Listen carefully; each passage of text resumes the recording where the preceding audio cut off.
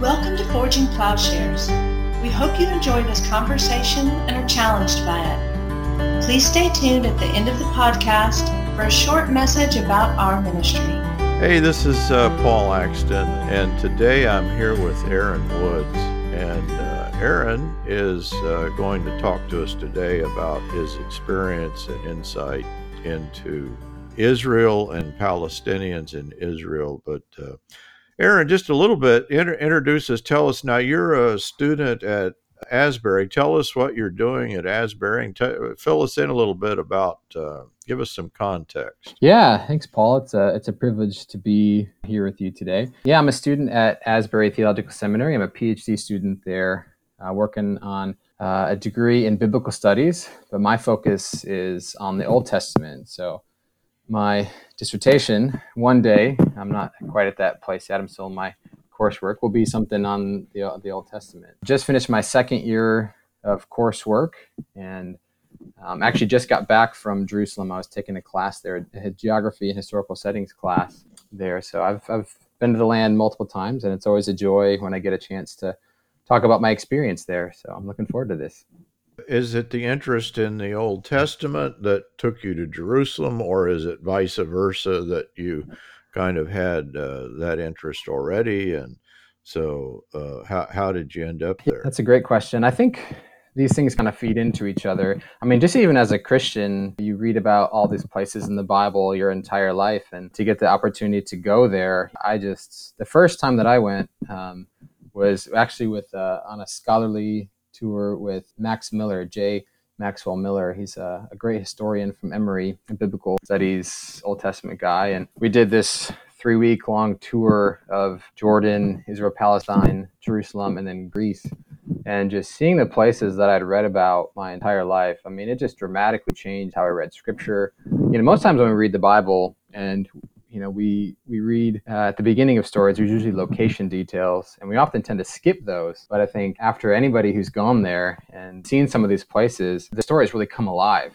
It adds a whole nother layer of meaning and interest. And so now where I used to skip all the interesting geographical details, now I'm like glued in. Okay, I know all of these stories had to happen in a place. So where did they happen, and what's the connection? And it's just anytime that you get to go there, I think it just adds more meaning to the stories. How long were you there? You were teaching. Describe the school then that you were teaching. And as I understand, you were teaching Palestinian children in Jerusalem. Is that correct? Yeah. So after I went there and toured the first time, I just fell in love with the land and the people. And a couple years later, in the fall of 2016 and 2017, I spent 11 months there teaching at a Palestinian school with majority Muslim students in East Jerusalem in a neighborhood called Beit Hanina. You got to get the Hanina. It's in the greater Jerusalem kind of municipality, but it's technically in East Jerusalem, but it's actually north of the old city of Jerusalem. Geography in Jerusalem can get kind of hectic and confusing, but if you're familiar with it, it's actually east of the Green Line that was originally drawn to separate Israel from Palestine, but west of the border wall there. So it's kind of in this in-between land, not too far from Kalandia, if people are familiar with the area. So yeah, I taught at a Palestinian school in Jerusalem, teaching high school. Like I said, most of the students there, probably 85-90% of the students come from Muslim families, and the others are Christian or atheist or what have you. And it's a Christian school. And so I went over to kind of teach like life of Christ and ethics and kind of biblical study stuff. But a lot of the teachers there who teach history and English and things are volunteer. And the volunteer who was supposed to come teach American history kind of fell through. So I was kind of handed that class, American history. I also taught geography to 9th graders. I taught a conflict resolution class, a small class on kind of Middle East and Palestinian history, and a class on conflict resolution. So it was quite the task. It's strange that you would have Muslim children coming to a Christian school. How did that come about? Mostly just because it's an English-speaking school, and the school has a really good reputation in the area for getting students into colleges and universities in the US and other places international. The school was originally started by a guy named Ross Byers in the late 80s in 87. And he was actually sent to work there as an Assemblies of God missionary. And he worked there as a missionary for a while and saw the need for a school just for missionary kids while their parents were doing ministry. He wanted to start this education system, and eventually just kind of grew into what it is today. And there's 2 locations, one in Beit Hanina and one outside of Bethlehem and Beit Jala. And the school is about 1,000 or so students throughout all of their campuses. So it's got a really good reputation. And a lot of the students who go there, their parents either went to school in Europe or in the US or Canada, and they wanted their students to have an education with that kind of background. Would it be wrong to describe them as cultural elites? That is, these are probably not children from lower class Muslim families, but children that come from more cosmopolitan families. Yeah, I would say more cosmopolitan families, although that's not the case throughout. I'd say the majority of students' families, can afford the tuition and have some kind of international connection and things like that. But some of the families, we do offer scholarships to some students whose parents either can't afford it or.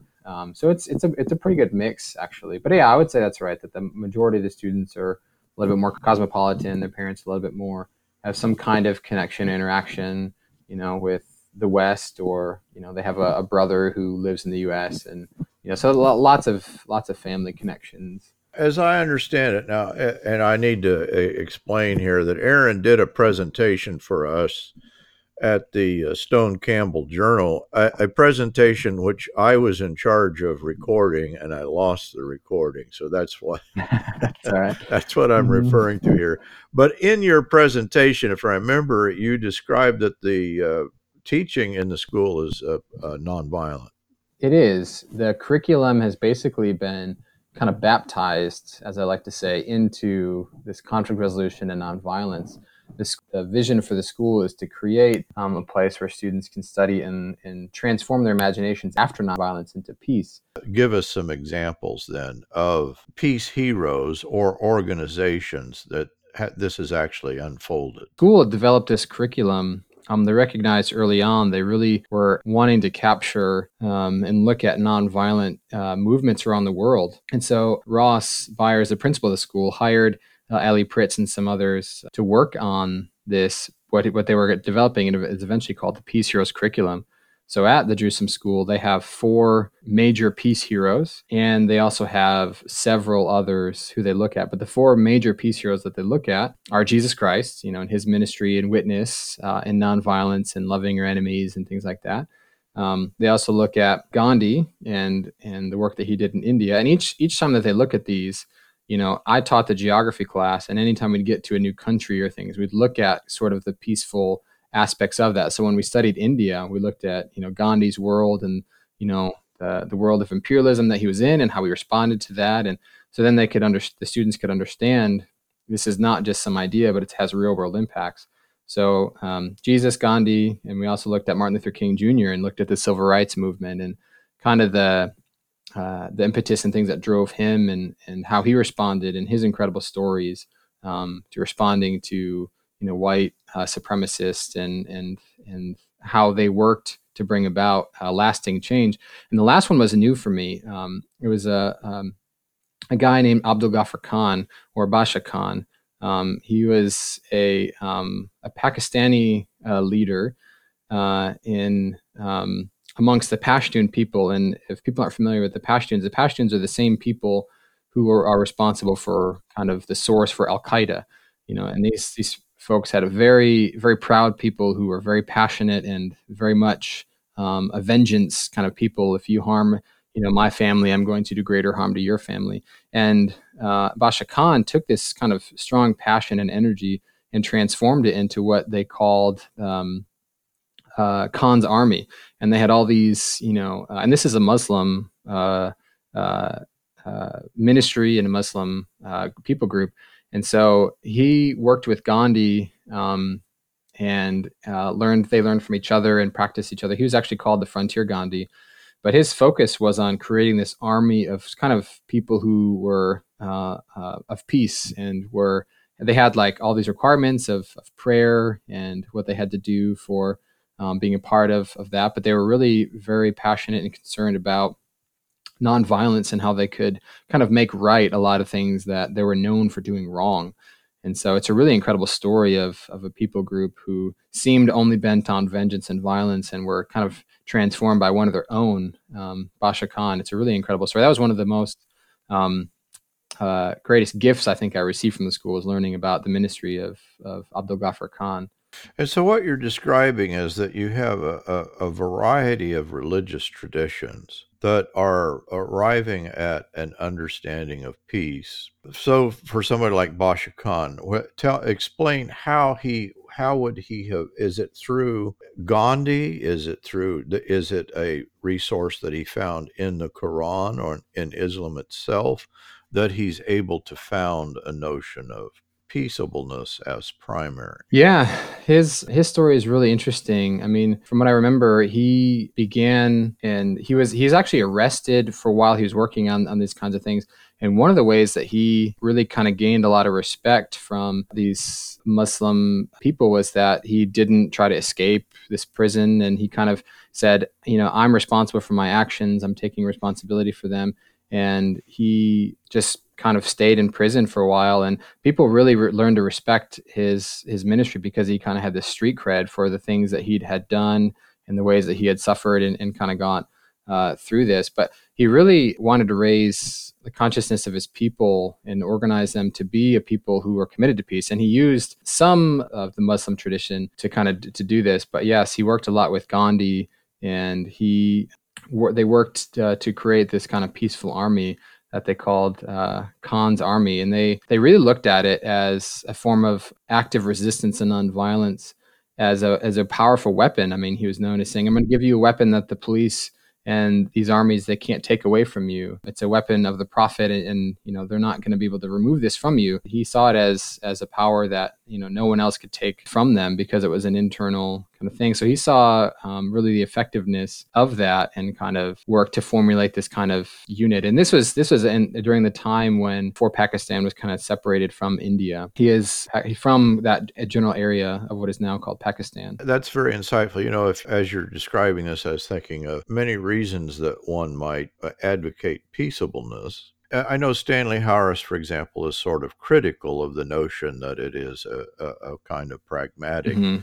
In the end, it may not be. But what you're describing is, in fact, that at some deep level, Mm-hmm. that peaceableness and love is, in fact, something that no one can take from you.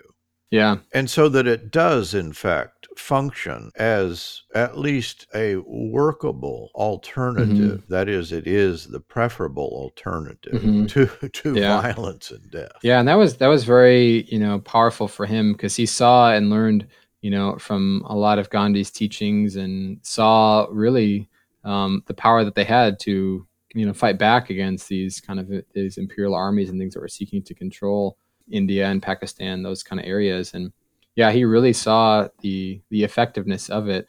And at the school, we did try to land the focus on nonviolence in the person of Jesus Christ. But at the same time, we did talk about in a very kind of, historical, more secular sense, that of the 41 nonviolent revolutions that have occurred all over the world, and many of them were not explicitly Christian.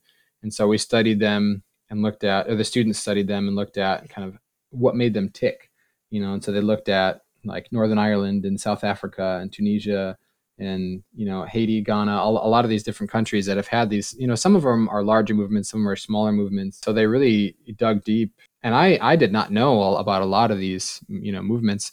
My kind of teaching focused more on what I had known, like with King and Gandhi and Jesus and things like that. So I had learned a lot from these students, who had been studying these movements and things and understanding their in one sense, their secular effectiveness of bringing about social change. And I assume that if you do a bit of history, and you will know more about this, that the history of nonviolence, that as you describe somebody like Gandhi, it's not that you have a singular tradition. How do Right. you imagine, where does a person like Gandhi come from, or a peace movement? It's not that these things occur in isolation, but there are streams of thought that seem to always get intertwined. Yeah, exactly. I mean, a lot of people are familiar with Martin Luther King's, experience with Gandhi, and so there is this kind of passing on of this tradition, and so the school in many ways is trying to tap into that and really kind of get the students to understand the kind of logic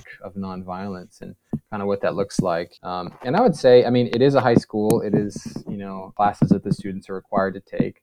But I've been impressed having taught some of the classes. Obviously, with any school, some kids really get it. Some kids are very excited about it. They understand it, and they're really passionate about it.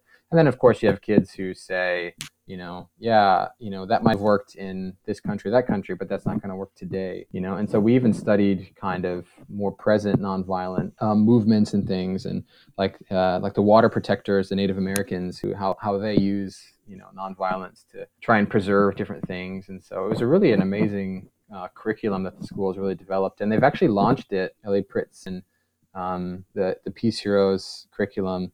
They've launched it in Kenya. If I believe that's correct, I believe it's in Kenya as well. And so they're moving this curriculum other countries to see how students respond. They're very careful to do their homework, and they also study local nonviolent movements. So even here in Jerusalem, they study some leaders and things who've responded to violence with nonviolence and responded to conflict with peace, and just to try and inspire people's imaginations to work towards nonviolence and not towards violence. Describe a little bit then. You're in the middle of Jerusalem. Mm-hmm. Where would be the zone where they would cross from Palestinian territory into Israeli territory? So a lot of the students come from the greater Jerusalem area itself. Probably the majority of the students come from Beit Hanina and some of the surrounding neighborhoods there on the Israeli side of the wall. But we do get, even some of our teachers, a number of them come through Kalandia, which is, if you draw a line from Jerusalem to Ramallah, that's the main kind of a checkpoint they go through. But we also have several students who live in the Bethlehem area, and they go through that checkpoint 300 there. And so sometimes if the students were late and it was a busy day or some kind of demonstration at the checkpoint, we would just all right, it's excused, we understand some of the difficulties of the crossing. So that was a good handful of students, a minority of students. Most of them came from the greater Jerusalem area, but we did get a number of students from the Palestinian side of the wall, like Ramallah neighborhood areas, and then also to the south of Jerusalem, the Bethlehem, and kind of that kind of greater area there. And so in this is an interesting mix. You have Muslim children being taught nonviolence in Jerusalem, but did you also have Jewish children studying nonviolence? At our school, it's not as common. There have been Jewish students who've attended in the past, but usually younger grades. They're usually they might take their elementary school there, but because of where our neighborhood is, it's in a primarily Muslim neighborhood. Although there is a very large settlement, Neve Yaakov, nearby, but they have their own school where they have their education. I'm not as familiar with a lot of the separate the school system, but our school, the Jerusalem school, is accredited by both the Palestinian Ministry of Education and the Israeli Ministry of Education. They have to walk kind of a fine line of how they do. I mean, even like holidays and things like that begin to be very complicated because they celebrate the Palestinian holidays, but then they're also required by the government of Israel to celebrate the Jewish holidays. And so we get a lot of days off at the school. So all that cultural mix, and so we have the Christian, Muslim, and Jewish holidays all being celebrated at different times and things. So it makes for a really interesting cultural mix. But there weren't any Jewish students in the high school when I was there. Could you describe a bit then for a Jewish person, what would be the various mixes of politics and religion feeding into a Jewish perspective? There's a lot of diversity amongst Jews and Palestinians, frankly, about politics and things. And I should also say we do have some Jewish teachers at the school. A teacher there, she teaches biology and does a lot of like creative art and things like that with some of the younger kids, and but also teaches at the high school. So we do have a mix. We might not have any Jewish students in the high school, but we do have Jewish teachers who teach in the high school. So I mean, she obviously has a lot of sympathy with nonviolence and peace, and then with therefore the Palestinian kind of perspectives and things. But as far as, I mean, the politics there are really interesting. I mean, I met Palestinians who in the classroom, the first question they want you to answer after, what's your name, where are you from, is what do you call this land? Is it Palestine or is it Israel? Is it all Palestine or is it all Israel? And the students themselves, I mean, we did have some students who were very much more sympathetic to the Israeli, perspective, political perspective on that, and said this land is called Israel. And I met some students so I was there during the election of 2016 when Trump was elected. And so there were a lot of students, a good handful of students who were very pro-Trump and in their kind of political leanings, and some obviously that were very much against him. And so it was just, even amongst this kind of Palestinian school, there were so many different political perspectives and viewpoints and some very heated arguments. And it was very interesting politically to be a part of this, especially as an American. And I taught American history.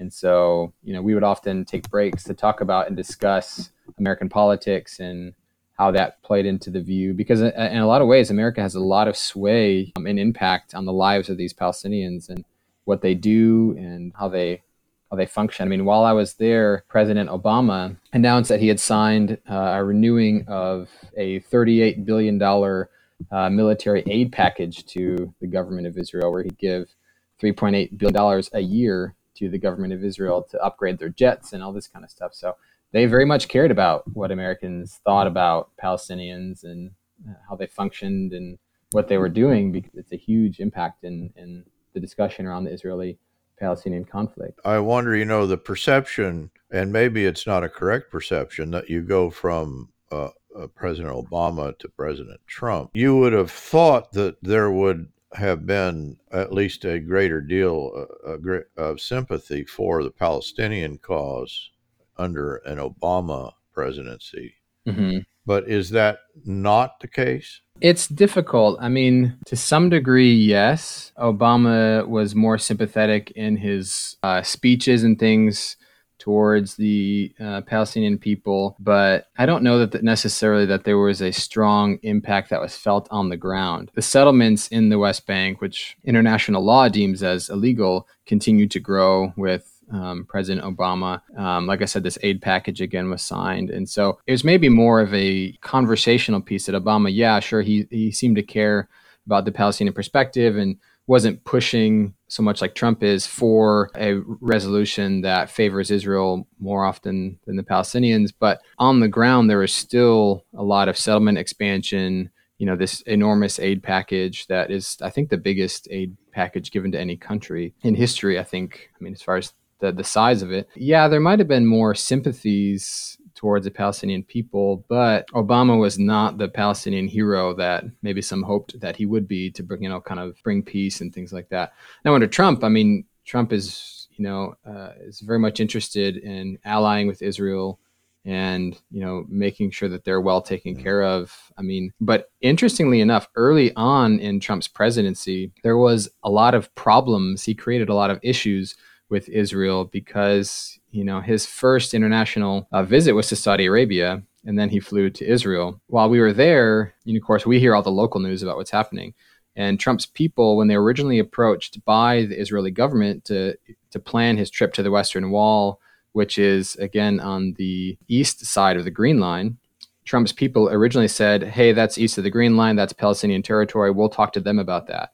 And of course, it made a huge uproar with Netanyahu and his government. They demanded an apology. And originally, Trump's people didn't apologize. And they said, no, we're going to work with the Palestinians. And then, eventually they sort of figured it out and apologized. And so I think through Trump's ignorance and his not knowing, there was a little bit of kind of hope almost stirred up. Maybe through his kind of, idiocracy or something in his political leanings, he might actually do some good here. But That's turned out not to be the case generally. So You never know whether you prefer a complete idiot or someone who is much more clever but diabolical. And as of yet, I'm not sure yeah, yeah, which is yeah, preferable. yeah. But he did then move the embassy, right? What reaction did that get? Yeah, it did create a lot of trouble. And so I was just there through the month of June.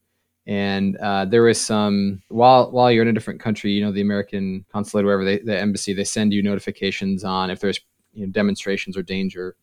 And they sent us, while I was just there in this last June, like, warning, these 3 days there's going to be anti-American protests in Jerusalem. So be careful. Don't go to the old city. Don't do all this, which is not very nuanced. I mean, the demonstrations were really against this specific presidency and this specific move by the president. It wasn't anti-American. It creates a lot of trouble symbolically, in the sense that both Israel and Palestinians both claim Jerusalem as their capital. A lot of international nations have kind of de facto said, well, Tel Aviv is where we're going to hold our embassy, and because we don't want to cause problems, because Jerusalem is supposed to be a big part of the peace process. And so for Trump to, kind of just shift, a major shift in kind of the history of American politics of how we've responded to this question, it's kind of shifted to say, no, we're going to move it anyway. And it's a small actual move. I mean, there's a consulate in Jerusalem. So really all it does is it changes the sign outside, but it changes that the ambassador now works not from Tel Aviv, but from Jerusalem. So those are the only really practical changes, but it's huge symbolically.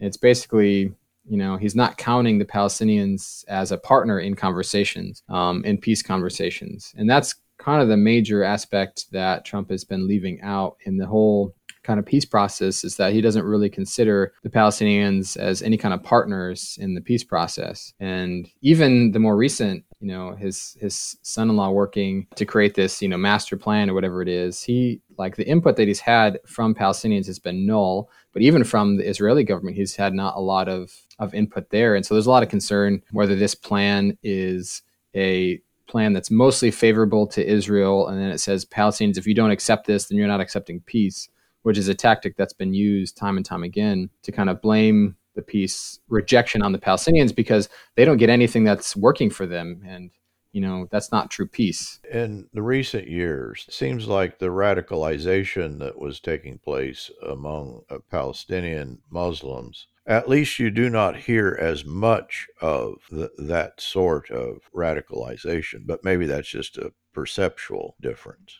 Yeah, I think in recent years, even the more radical versions of the political parties and, say like Hamas in Gaza, I think they're beginning to understand. I think that they're beginning to understand that the power of nonviolence, I mean, the Great March of Return that's been happening, at the Gaza border there, I think they're beginning to understand that there's a lot of power in nonviolence because the Israeli government, they don't care about nonviolence. That's not their tactic.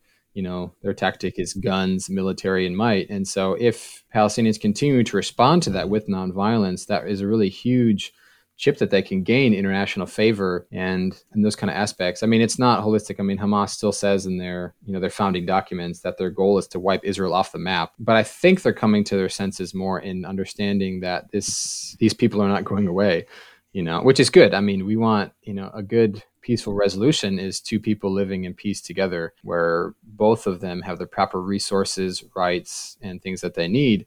And, peace is not one people group living on top of another group, which seems to be the kind of peace that the Israeli government continues to push forward. That's constantly rejected by the Palestinians. So I think, hopefully, that the movement of nonviolence that's throughout, I mean, the Jerusalem School is just one aspect of a lot of nonviolent groups and things that are happening in the land. One of the things that I did before I went, was I just tried to research, okay, what other organizations focus on nonviolence and try to bring people together and do really kind of peaceful acts. And there's some really amazing organizations. And I think one of the most powerful ones is, I can't remember the name of the organization, but it's a group for mothers who have lost sons on the Israeli side and the Palestinian side, who they come together and mourn together and try and work through how we can live together and no one wants to lose a child, and so that's a powerful a group, I think, and their witness is very, very strong, and their voice is very strong. So there are a lot of groups who are working on nonviolence, and they recognize the power in that. So, and I think as a Christian, Christianity has a lot to offer on that. But unfortunately, a lot of the time, we just are outshined by the maybe more politically minded, more militant-minded kind of Zionists that are amongst the Christians. Yeah, speak to that a little bit, because here you have, as I understand, this school was started by an assembly. It was the Assemblies of God. Yeah, yeah. And so you normally don't associate Assemblies of God with nonviolence, my impression would be, well, here would be a typical evangelical. In other words, evangelicalism, it is part of the problem. It's not part of the solution in the way that we usually look at this. Yeah, it's really interesting. I don't understand Ross Byers. He was sent there by the Assemblies of God. His story is really interesting. I mean, he comes from the South. To me, I just don't know how he made it out as a kind of peace-loving kind of person. I mean, he started the school during the first, it was actually just before the first Intifada. So he has all these, crazy stories of the ways that he responded to different things and things that he learned. But yeah, so I also grew up in the Assemblies of God, and it is not currently known as a peace tradition. It does not shine necessarily in that regard. However, early on in the Assemblies of God movement, like many of these kind of early Pentecostal movements from Azusa Street, they were deeply entrenched in the peace of Christ and deeply entrenched in nonviolence, so much so that a lot of missionaries and pastors went to jail during the First World War because they were conscientious objectors. So there is a strong history in the Assemblies of God of nonviolence and peace in there, but it's not often known. But it is at the root of there. That's sort of the irony, of the Christian churches, which you're probably also familiar with. That yes. There is a history of nonviolence that, the majority, I think, of the founders of the Restoration movement were pacifists. Yeah. But that is almost completely obliterated, I guess. I did a paper while I was in seminary, at Emmanuel Christian Seminary, on kind of early pacifism and I was shocked and surprised to learn about David Lipscomb and, Campbell and Stone's early pacifism. And Campbell had he was kind of a mixed bag on that, but especially, Lipscomb and who really defied the state in many ways. And, their focus was on Christ. And, as a unity movement, it made sense that they would be so dedicated to that. And I do think there are aspects of the pacifism in the Restoration movement that are continuing. I think of one of my favorite books on discipleship is called Mere Discipleship by Lee Camp, and it kind of takes David Lipscomb and a couple other heroes of his own and their stance on pacifism and brings that to discipleship. What does that mean for ethics and practices in the church to be nonviolent? And he takes, Jesus's ethic of nonviolence as normative. So there are some shining moments, but yeah, I think you're definitely right. They're rare. They're definitely more rare these days. I always am trying to get my footing in this because I presume that it is a failed, I don't know what failed theology, and your failed theology is intermixed with a failed, just socially, the events of the going back even to the Civil War. World War I may have in fact aided pacifism more than it harmed it, but then World War II, by the time that ends, it's nearly obliterated. Mm-hmm. From my perspective, if you're a Christian, that you probably don't want to kill people. Yeah. You probably shouldn't. That is, it's just a natural teaching of the New Testament. Mm-hmm. And so to be dispossessed of that understanding in some way, the culture has co-opted it.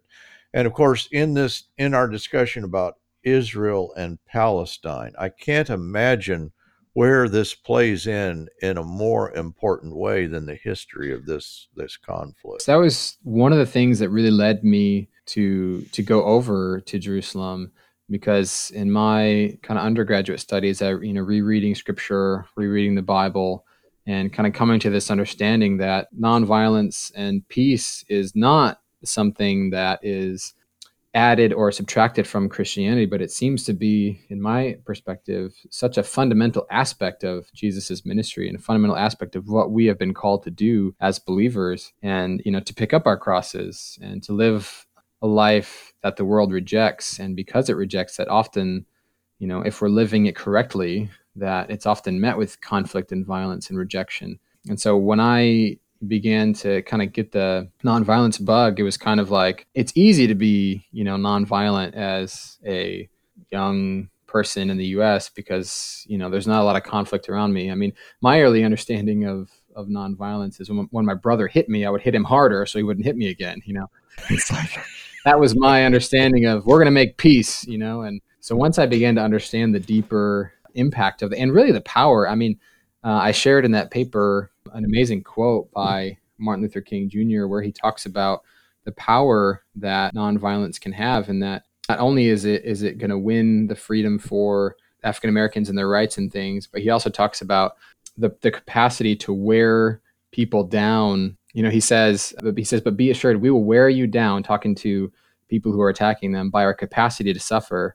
And, he says, we will one day win our freedom. But the aspect of, he also talks about, we will so appeal to your conscience and your heart that we will win you in the process. By our suffering, you will see the power of love, and then you will be kind of converted to our side. And I really just began to see the power in nonviolence and what that meant. And that's what Christ is offering, is we're set free from self-preservation and these kind of selfish, innate desires that of self-preservation, to live a radical new life that Christ is offering us. And so once I kind of caught that bug, I thought, well, how am I is this really, the path I want to take? And what does that mean? And so for me, it meant the Lord, calling me to serve in this school where I kind of had to put my money where my mouth was, and like, does this really matter? Does this really work? Is this really compelling? And it was really an amazing journey to go there. Yeah, as you're describing that I suppose that's where I've come in my Christian walk, is to recognize that in a sense, salvation is always a practical sort of salvation. There's nothing mysterious about it. That what it would mean to walk like Christ is evident in that people don't get destroyed, and to have a Christianity that, in fact, you're just accepting the notion that violence and war and destruction of people is part of your religion. I've lost all sense that this is the faith, the religion of Christ, that I don't know what to call it. I mean, it's there, but it just seems to function over and against New Testament Christianity. Yeah, and I think it's honestly one of the biggest challenges that, more specifically, the American church is facing today. I mean, there's a lot of hot button issues out there concerning sexuality or what have you. But for me, I mean, I think the biggest concern that I have with many of the churches that I've seen or been a part of, not all, there are some amazing churches out there, but is that question of nationalism. Are we pledging allegiance to Christ and his kingdom alone? Or are we sharing that allegiance with the nation state, this particular nation state of the United States? If we are, what are the implications of those decisions? And I really think that is one of the major questions that is facing the church. And more often than not, we've chosen to be more nationalistic and more focused on power and things like that, to the detriment, I think, of our witness. So I think that's absolutely right. Yeah, and I've recently been thinking about just capitalism and the inherent. I mean, what it comes down to, especially in a creature like Donald Trump, but I think he is representative of a kind of culmination of a politic. Really, it's not politics so much. It's money. It is the force of capitalism. Yeah. Then that compels, I think, the notion of a particular understanding. Not so much some sort of broad notion, we need to spread liberal democracy. Yeah. No, really what we need to do is make money. And that then gives rise to something that is maybe even more diabolical than a politic on the order of a communism or socialism. that seems to have some way been defeated then by the god of capitalism. That's where a lot of people, towards the end of Dr. King's life, he talked about the evils of capitalism, militarism, and poverty and racism and things like this. And he was not popular, especially his outspoken critique of the war in Vietnam and things like that. So I think a lot of times we can kind of look at peace and pacifism and nonviolence as kind of cute, and it doesn't really have an impact. But I think, especially for someone like King, peace impacted how we thought about, just as you're talking about money, about capitalism, about militarism, about how we treat our neighbors. And it's not just about, well, are you going to kill or be killed? But it's about how you live your life every single day, how open your home door of your home is, how hospitable you are. I think that, and that's one of the things that really attracted me to it, to the kind of people who were kind of these peace heroes, was their imaginations were so much different than what I was hearing. If you take the New Testament message of Jesus seriously, it changes how you think about the world. It changes how you see perpetrators, changes how you respond to violence. And that to me was really fascinating. And then therefore how you respond, to capitalism and money and self-preservation and things like that. So I think that this central thing really has a lot of ripple effects. Yeah. It's an amazing picture that you're painting there. And so I'm curious, Aaron, in the future, you're pursuing a PhD. Are you hoping to continue to pursue something in this line? Yeah, I think it does definitely impact my work, and my work in ministry in Jerusalem also impacts my writing. My master's thesis was a look at Jeremiah 29, the letter to the exiles. And I actually looked at, I kind of narrated as, this is an initial turn for the kind of tradition of God's people away from a kind of nationalistic, centralized place that's focused in Palestine to a sort of global, now the promised land is everywhere. And that's actually a whole nother kind of ballgame, but it's really interesting because the three things that Jeremiah instructs the people to do there, to build houses and live with them, plant gardens and grow, and then get married. If we are good people of Scripture, we know that in Deuteronomy 20, those three things get you out of army service. If you just built a house, it says like, don't let another man enjoy it, go home, live in your house. You've just built a vineyard or cultivated a vineyard. If you've just been married, I looked at it and talked about how, and leaned on a lot of others in their work, but how Jeremiah is basically shouting to the people, settle in the land and don't fight back against Babylon. And these promised land kind of things, do them in Babylon, because now God is, able to meet with you everywhere. It doesn't have to be in a certain place. And so I kind of looked at that as this is the beginning of a turn away from a landed people to a landless people, and a people who focus on Scripture and practices and things like this. So it has impacted my work. And for my future work, I do want to work in the 8th century prophets, the Amos and Hosea, the first part of Isaiah and Micah, and look at their ministry as a ministry to a people who are on top. At this time in the 8th century, Israel is not being bothered by a lot of its neighbors. And so it's a time of prosperity. And so the prophets, are hoping this will be a time where the good news of Torah for them will shine, and we can really be a living example of what it looks like to live God's way here on earth. So that's kind of the time period I'm interested, because I think that really kind of applies to the U.S. today. We are a people on top, and this is a critique of a people on top. And so I'm interested in those kinds of questions and things. So, oh, that's very fascinating. And it's a direct critique, of course, and I presume that's what you're bringing out, is that people that would presume to tie their religion then to a particular land, a particular nation, are missing the point. Even that what you're describing is in the Old Testament, there is the rise then of the peaceable kingdom. Exactly.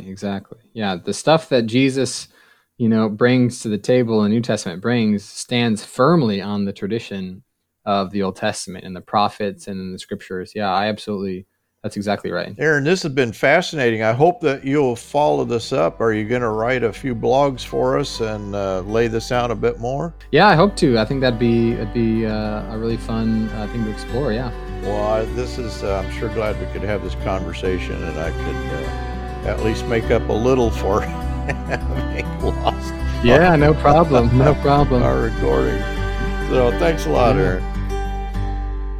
Forging Plowshares is a community dedicated to cultivating the peaceful kingdom by providing in-depth, transformative biblical and theological education and discipleship.